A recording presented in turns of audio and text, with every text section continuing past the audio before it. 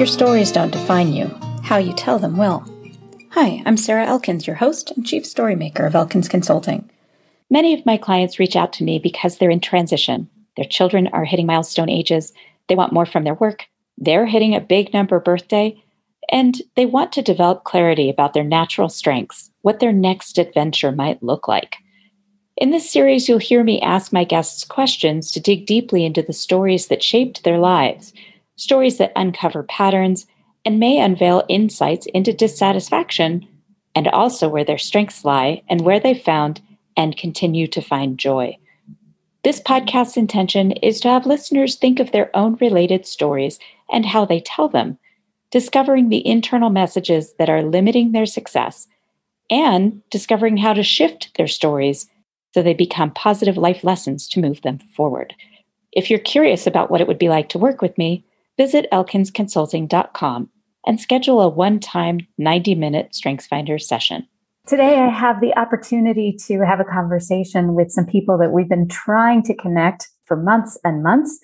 My friends Andrew and Shara from Beauty and the Beast Publishing, and I'm eager to get started into this conversation. So thank you so much for joining me on Your Stories Don't Define You, How You Tell Them Will.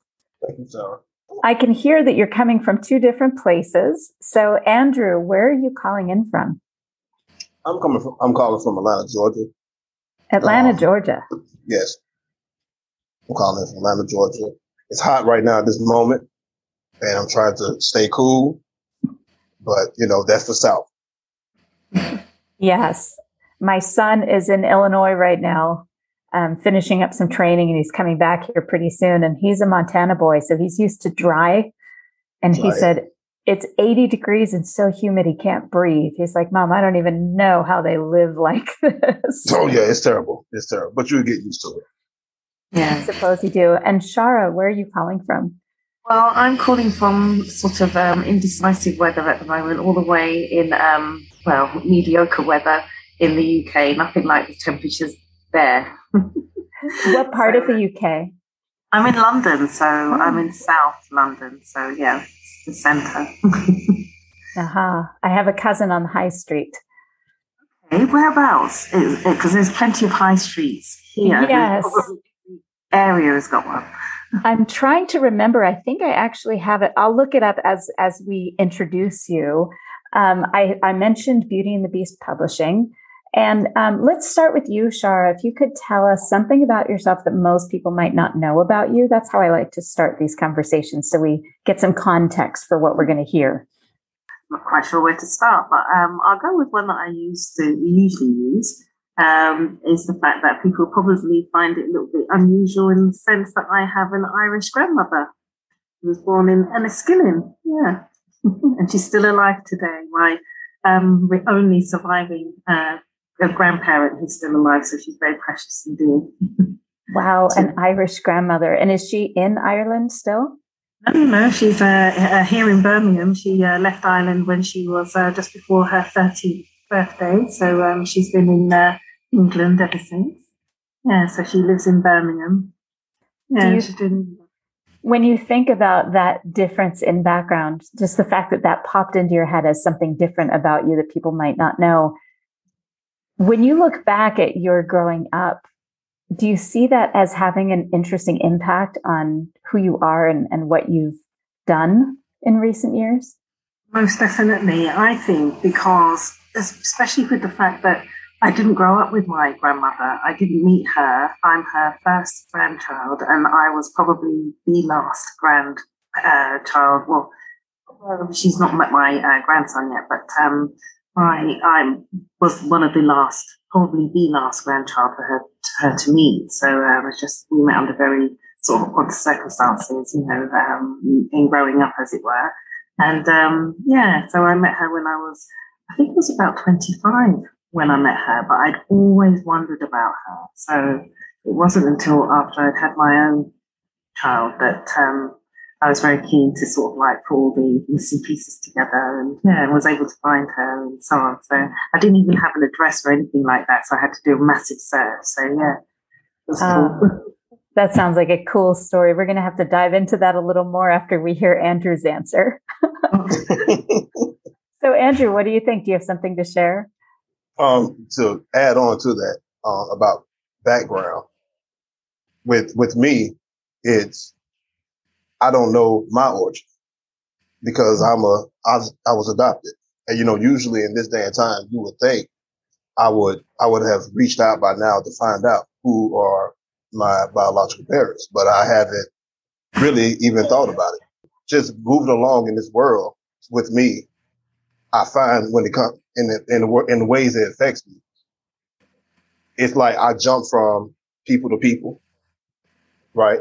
I meet people throughout my time of living that just jump before, not in a bad way, but it's just one of them things like, okay, I meet this person, cool, we're all right. Then I go to the next, and I go to the next. It's just like I'm jumping around from like it's like a way of jumping from foster home to foster home to foster home in terms of relationships throughout my life. And hopefully, I might reach out.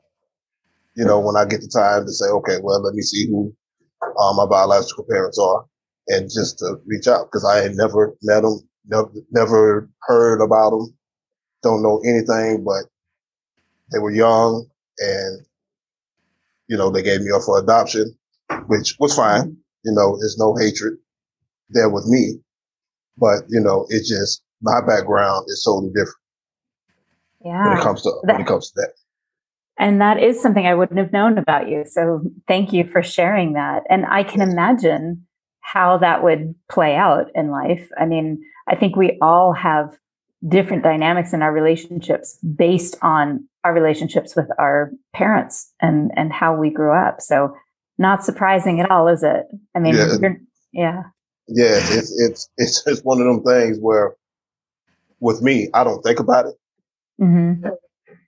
I mean, some people, they might ask me like, well, has it affected you in any kind of way? Does it, I'm like, nah, not really, but then when I look at it, it's like, yeah, I keep jumping.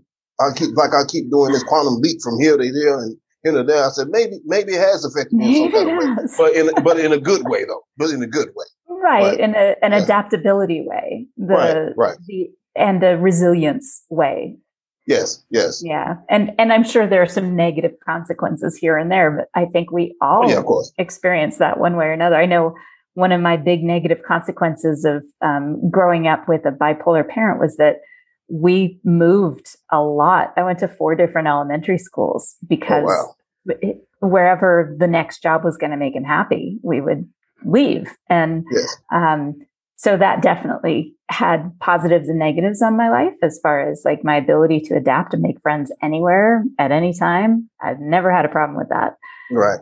At the same time, it's hard for me to imagine that we've lived in this house in Montana for 22 years, which is like kind of mind blowing because my husband is a son of a Navy admiral. So they never lived in the same place for more than a few years at a time. So the fact that our boys have zero experience living anywhere else as children is just completely foreign to me. Oh, wow. Yeah. So it definitely affects us. Really. So, Shara, when you think about Beauty and the Beast publishing, can you think of a particular incident or experience early on with this idea that made you realize this is it? This is like, I'm on track for something really important or meaningful or whatever word you want to use to describe it. Particularly after meeting Andrew, it just seemed like everything just seemed to slot into place, and we have been using that formula, whatever it might be, that sort of connects us in terms of our writing and literature. Particularly, I would say it was definitely when we published our first book. So I had a smaller company with a different name, etc. And it was then after we published the first book, it kind of dawned on me that we've kind of got something here. But without saying so, it seemed as if Andrew was thinking the same thing because after it was published, he decided he was already writing, his second book and was very much all the way into it. And for him, he had already made the decision. He was going to continue, this journey. And, we didn't have a business at that time, as I said, and he was just quite happy to continue. And I was as well. And I was grateful for the opportunity because it was really him just sort of like probably feeling me out, to see what I could deliver, etc. And also, testing those waters for the first time, not knowing each other from anywhere, being total strangers.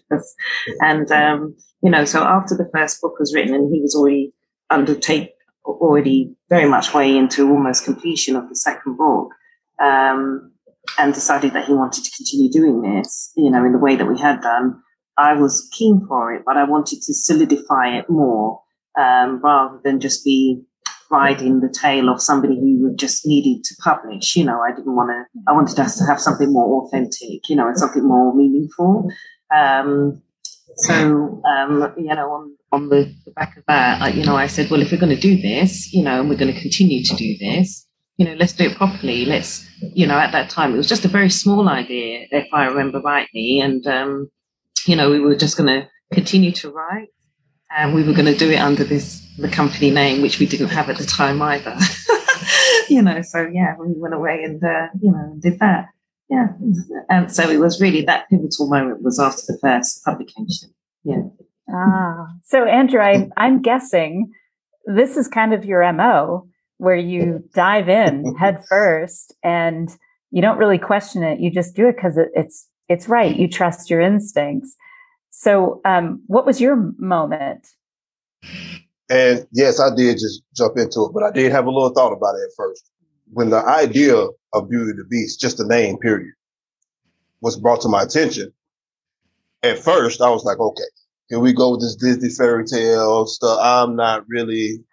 Are you calling me a beast? Right. You see what I'm saying? I say, okay, here we go. And it reminded me of the old show, The Beauty and the Beast, that used to come on back in the day. I said, oh my goodness, let me think about this. So I thought about it beyond that. And because of the work that we do, we try to, help people, and we try to help the socially disadvantaged and try to get people voices out there, the ones that are not unheard. It's not just the title of like a fairy tale, but it was more of finding beauty in some of the craziest situations, whether it's just, it could be a negative situation and bringing that positive out of that negative situation and making something creative with it, and just live your dreams and having a vision, a creative vision to just do what you want to do, however you want to imagine it. And so so when I thought about it in that way, that's when I became more comfortable. Like, okay, let's do this because it equals up to our work and it coincides with everything that we all about. So that's why I stand with it when it comes to the Beauty and the Beast.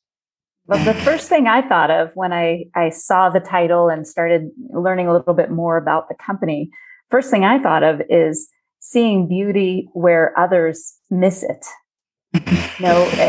It seems like in general, within our group of writers on the Biz Catalyst 360 and all of those, that platform, it seems that people see, this particular group sees beauty where others have dismissed ugliness. And instead of seeing the beauty in it, whether that's through the lessons that people learn from it or the way they come out of it, more compassionate, more curious about others, however you want to look at it, that's how I saw the name of the company. I'm not a big Disney person. I'm not a big Disney fan. Although the music in that one is pretty fun with Angela Lansbury. It's pretty fun. Right. I do have boys who were little at the time of those movies, but I love that you just said that because I hadn't really thought about that. And just to add to that as well, I mean,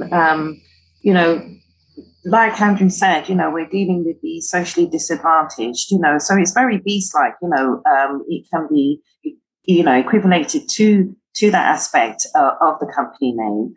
But when they're able to sort of turn that around and transition it, into having their voices heard, now having that as a career for themselves, and, and fulfilling those dreams is where you find the beauty. And the beauty is also in the truth that they tell, in their stories and sharing those experiences as well. So, it was all synonymous with everything that we were what we were experiencing at the time, and yeah. And when I put it, we had went through a few names, but nothing sort of had the impact, that we wanted. And then I had this name, the company name in the back of my mind, but I didn't know Andrew well enough at the time to just say to him, so I was giving him all these explanations before I told him the name as to why I think we should give it this name. And it wasn't because I saw myself in any of it, and I didn't see him in any of it either. I didn't mean it. I just wanted to apologize beforehand, before even mentioning it. And then this isn't about us. It's about the content and the people we'll be publishing. Right. Never about that. And, but I said it's so synonymous with what we're doing. And when I spoke to him, it was just long pause. And I just thought, oh, what have I done? Just step in it. We've only just started, and then he said, yeah, I think we can work with that, and then later on he said he loved it. And I was like, yes, yeah. Yeah, well, you have to reframe it, just like the stories that you're helping people tell. So speaking of reframing, is there an author you've worked with that you have been able to get through to them about how to reframe their stories so that they are stories that people want to hear and can learn from, as opposed to the way that I describe it? If you're telling a struggle story and it's 10 minutes long, you can't spend more than the first 3 to 4 minutes of it talking about the struggle itself. The majority of that time has to be spent talking about the resilience, the community you built, what changed, and how you got out of the struggle. So have you worked with an author where you really had to work through that with them, where you can talk about that? We have a writing academy, and that's where those themes would come up. But I suppose it does anyway, just in general, when we're working with aspiring authors, because that is our speciality. And because they're not typically from the industry, like we weren't, we forged our own path, and we were able to do that for others. But in doing so, we have to have that explanation because they've never published before. So I think it's a theme that comes up quite often. What would you say, Andrew? Because he works with them quite closely as well, probably more so than I do. It's a few people that I have really worked with, but one that really stands out to me is he's I'm gonna say this. He was formerly incarcerated, and I had to really urge him to get his story out in a creative way. I mean, not in the blatantly way of, oh, I was incarcerated, I did this, X, Y, Z, and this is what happened, but more of telling your story in a more relatable way where people can better understand. Because when I learned about any type of writing, it's all about the relationship with people of the world. What can you present? What kind of struggle you can present that's their struggle, and vice versa.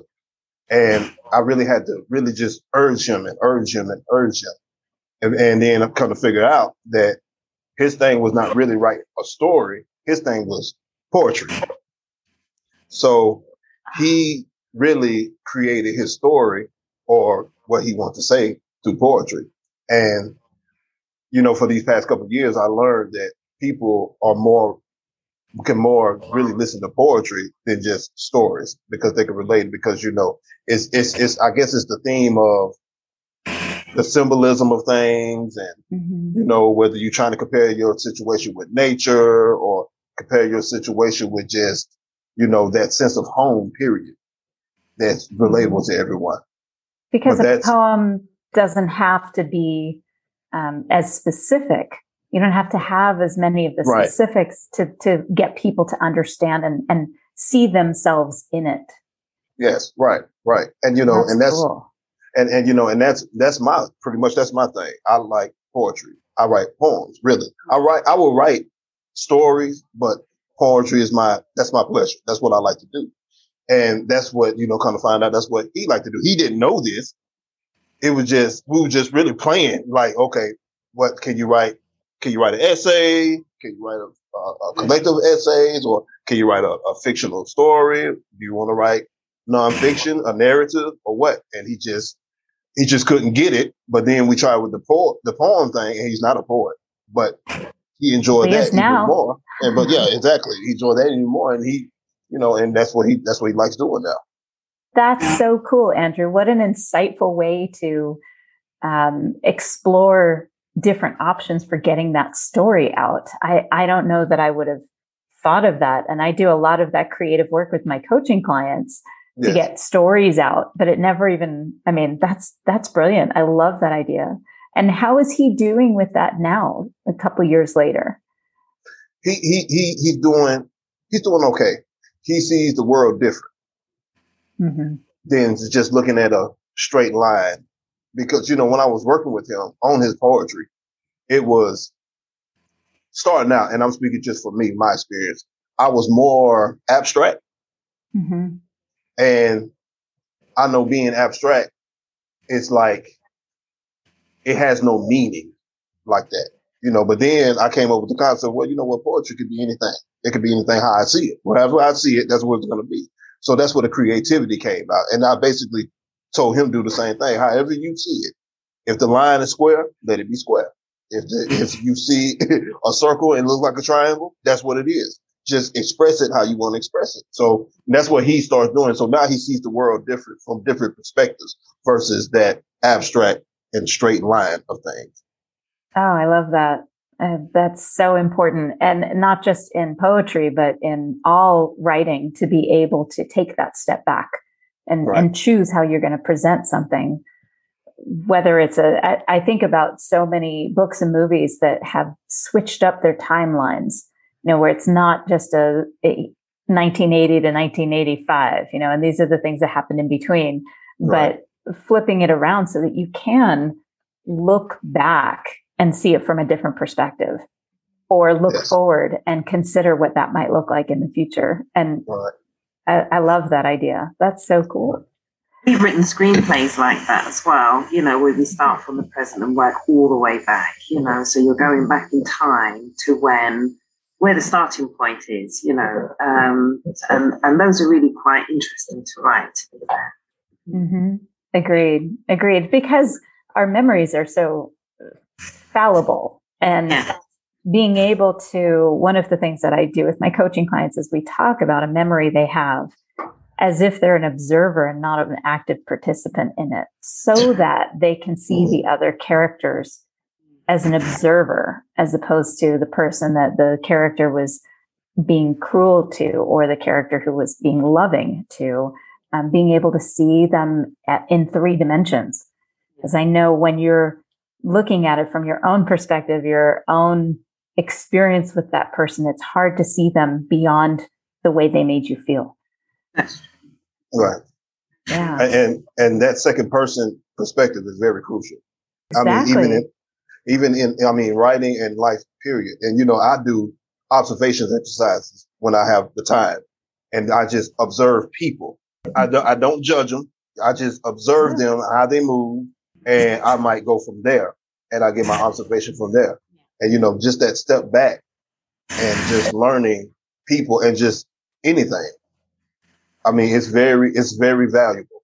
It's very valuable. Exactly. Yeah. Well, I love that, because the idea that it gives your characters much more dimension than they would have otherwise. Right. What were you going to add, Shara?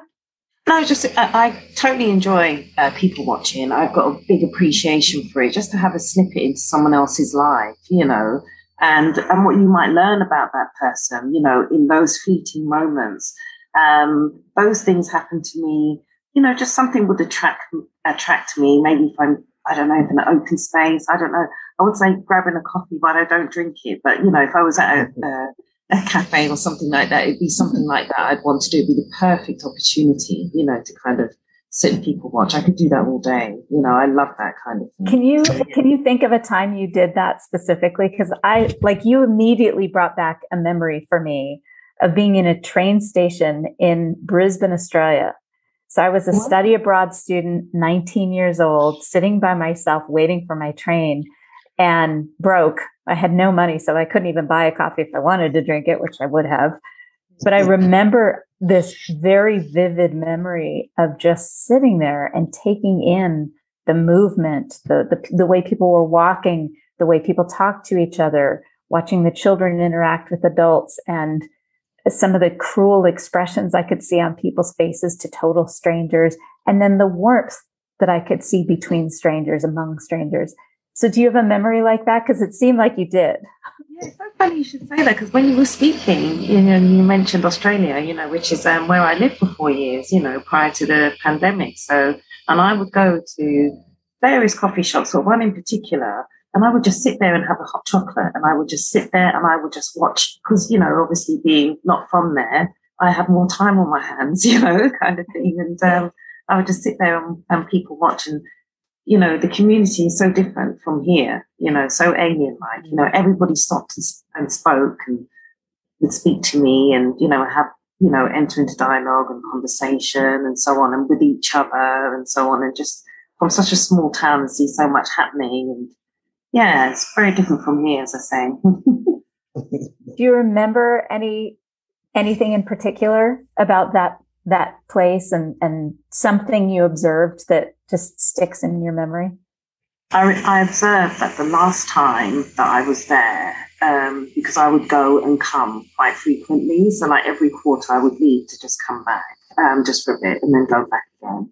I remember, like, on the last occasion I went back, things were so different this time. This lovely place I'd always imagined. It was just it's like paradise. It was just like the best place you could be if you wanted to kind of slow down in life and just live in a very beautiful, serene area, without having too much to do, and just get on with just plodding along in life. It was very much like you had made it. But on the last occasion when I went, it was like the community, there was lots of falling outs with each other, and, I'd only been away a few weeks, and I come baall and I'm hearing, all these stories of people not getting on and everything, and not quite understanding where it's all gone wrong, and it just all seemed to go, you sort of hit with a bit of a reality check, at that point, and, with everyone feeling so disgruntled. And it was just before the pandemic as well. And it was just a very odd time. And I suppose for somebody like myself, who was not from there,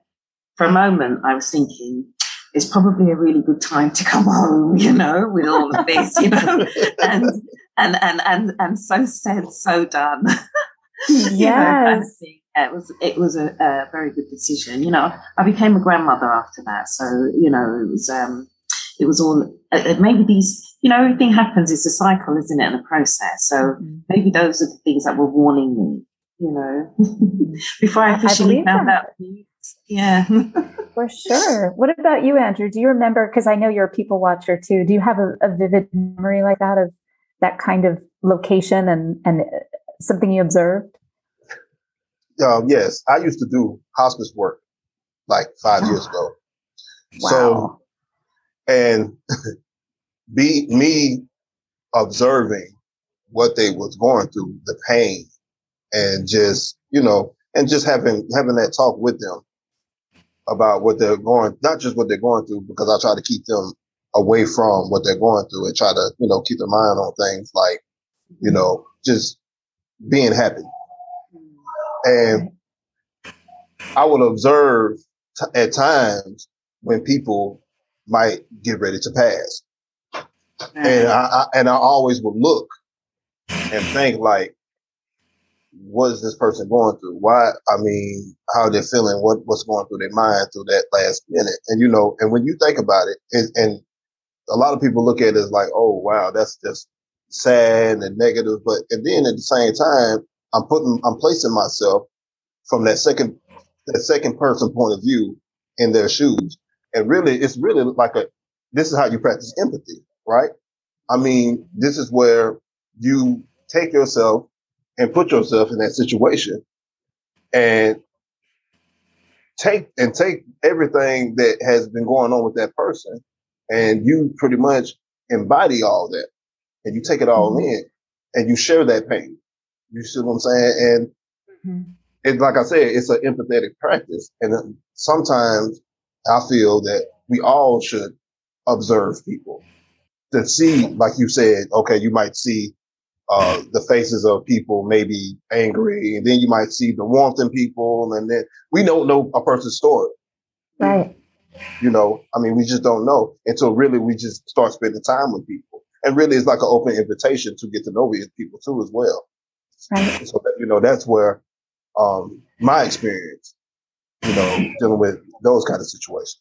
I love that, Andrew, because what you're expressing to me is an ability to be curious, approaching every situation, including death as a hospice worker, with that approaching it with this curiosity without judgment of, I wonder what they're going through. I wonder what this is like for them, and just observing it without attaching any value to it. Yes, exactly. And like I said, it's sometimes it's draining. But it's draining. But then once you get over that draining process, it's like, okay, this is what has to be done, and this is, you know, and like I said, it's an empathetic practice that everyone should practice. I'm assuming that you can see where this affects your writing. Have you noticed a difference since you had been in hospice work in your writing? In certain things I write, yes. When it comes to when I write, and recently I just wrote about it's called The Manly Thing. So what The Manly Thing is about, and I posted on Biz Catalyst too as well. What it's about putting yourself in a woman's shoes, right? And, you know, and I explained that, you know, when my dad used to say, you need to put yourself in other people's shoes and walk them out in their shoes, you know, I was being funny, saying, well, I would never walk in a woman's stilettos or Chelsea boots, right? Yeah, they're but, you really know, that uncomfortable. Was just, right, just to be funny. But, you know, and that was the whole thing about it, because it's uncomfortable, right? But the whole point of that was to, sometimes you have to get out your comfort zone and step in other people's shoes to realize their struggles. You know, because we all have a sense of complacency in our life. And sometimes with that complacency, we just forget about other people, and we just look over things and we miss the bigger picture. So yes, that has played a lot in my writing of so far, looking at the overall picture instead of just looking at my own. Right. You just reminded me of a moment I had with our younger son. We brought both of our boys to Italy for a couple weeks when they were, 9 and 11 or 8 and 11. And we got turned around when we came out of the Termini train station in Rome and went out the back and ended up having to walk a mile around the train station before we could find hotel where we were staying. And we had already been walking for hours. So we were all tired, but we get out the back and we start to walk around instead of just going back through, which is what, you know, in hindsight, blah, blah, blah. Right. But I am so glad we didn't, because what we saw were hundreds of homeless people laying on the grates because it was early October and it had gotten chilly at night. Right. And our boys grew up in Helena, Montana, which is not diverse. And we do have homeless people, but we live in a very cold environment. So we don't have the kind of homeless problem you have in bigger cities that have resources and sources for them. But they had not seen anything like that before in their lives. They've traveled to San Francisco and Washington, D.C. and Denver. They've seen a lot, but nothing at that scale. Hundreds of people along the backside of this train station. And I remember Max, who was 8 at the time, came up next to me, and he's super independent, but he came up next to me and put his hand into mine. And he whispered, "Why are these people out here?" And I said, because they have nowhere else to go. And he got very quiet. He said, "Why are they on the grates?" Because they're breathing that exhaust from the trains, that can't be good for them. And I said, because it's warm, sweetie, and they're cold. And I remember this look of, it was so complicated. Andrew and Shara, like for an 8-year-old to have these expressions fly through his face that were so complicated. It was so painful to watch and so important for him to experience, for us to experience together.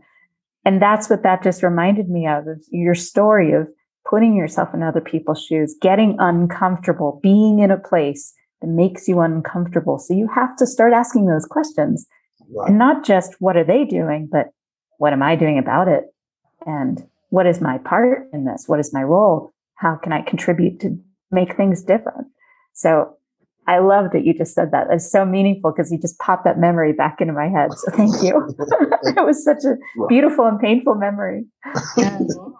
So Shara, when was a time where you had that observation that changed things for you? I mean, we talked about Andrews and the being a hospice person, being in hospice and taking care of people who are dying and trying to distract or help people get through it, the survivors of that.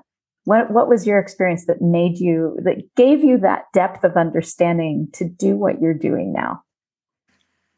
Oh, I think, prior to this, I've been working in healthcare, for quite some time. And, I'd always worked at board level. So although I'm not on the ground, as it were, all these issues we made aware of, so, and especially with some of the facilities that I had worked in, it was definitely, I would say, in multi-diverse areas, where people were just suffering and really going through a lot. And I think that, you just have to have sort of to have compassion and develop the skill of gratitude, really, for when you do have health, and so on. And I know what it's like to not be well. And, I can recall a time when you've seen people not be well and help them and support them. But unless you really go through it as well, you may not have a deep appreciation, for it. And, I can recall a time when I was also very sick and, I had to have 2 major operations within a 3-month period. And the first one unsuccessful, the second one was successful. As a result of that, I would say that it helped me to develop compassion. It took me over a year to recover as well. So having that long-term illness made you have an appreciation even more so. And I got sick first, then recovered, and then started working in healthcare, so. Wow. That'll inspire that. Yeah, you go one way or another. Either you never want to see it again, or you want to help other people not experience what you experienced if you can advocate. And I think when you've been supported as well for so long within the healthcare system here is very different from the healthcare system you have there.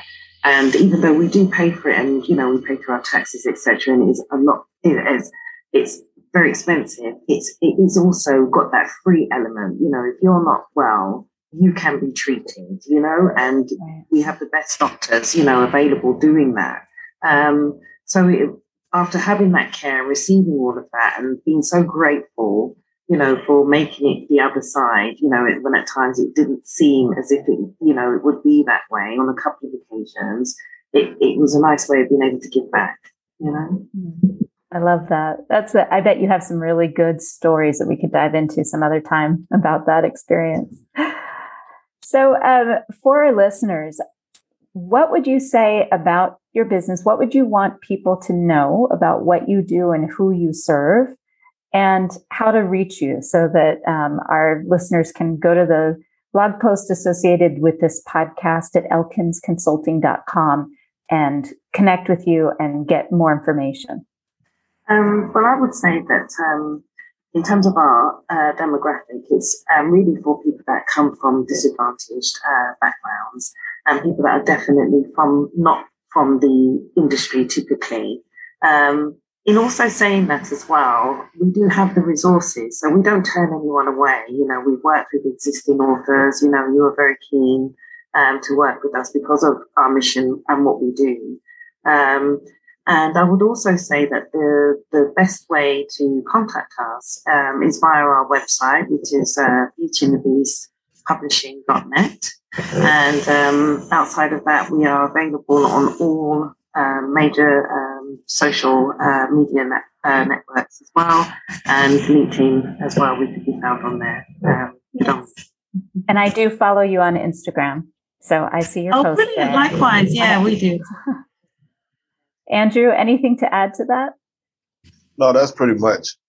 If you want to find us individually, we're all, like you said, we're all on pretty much every social media platform. Tell our listeners your full name so that we'll have the links. Like I said, we'll have the links at elkinsconsulting.com on this blog post with this episode. But just so that you can introduce yourselves, now would actually be a really good time for you to introduce yourselves now that people are just completely enthralled with your stories. Andrew M. Foster is where you can find me on Facebook and LinkedIn, and A.M. Foster on Instagram. And what's your background in writing and publishing? My background in writing and publishing is pretty much, I started out blogging, really. I started out blogging, just for fun. Really didn't take it all that serious. It was just pretty much just something to do, and another way of trying to make pretty much some money, just some side money. But, I like writing anyway. So like I said, it was just something new for me to just get out my comfort zone. And, from that, I went on to meet Shara, and, we got together as business partners and we just started publishing. That's cool. That's awesome. Shara, can you introduce yourself, please? So I'm Shara Lewis Campbell, but you'll find me by my pen name, which is S. Lewis Campbell. So it's Lewis Campbell, and you'll find me in that name on most social media platforms. Yeah, great. Yeah, all of them. And you've been doing publishing for a little while? I have. I first started publishing when I was doing my second degree in English. Sorry, my grandson. I hear him. I love that sound. I hope he doesn't get any more miserable. So I've been publishing since I was doing halfway through my second degree, which was a BA in English, and prior to that, I was just an avid reader. So I would read probably about 3 or 4 books a day. Just spend my time just lost in books all day, and but I always wanted to be an author. But so I'm the first in my entire family, and that's awesome. Well, congratulations to both of you. I see great meaning and impact in the work that you're doing, especially helping people tell their stories in a way that's approachable and relatable and inspiring. I just love the work that you're doing. So thank you for doing it. And I wish you all the best of luck. Are you ready to start your story portfolio so you have the right story ready to share when the opportunity presents itself? When you're ready to get started, my book, Your Stories Don't Define You, How You Tell Them Will, is available in all the regular places. And the audiobook version is available on Google Play and on my website, elkinsconsulting.com. As a special bonus for listeners, the audiobook includes 2 songs recorded by my band, Spare Change, in my living room in Montana. Also on my website is a free podcast interview checklist. It's available to download to make sure you make the most out of your next podcast interview. If you enjoyed this podcast, please feel free to rate the podcast and leave a review. And let me know that you've done it so I can thank you properly. Thank you.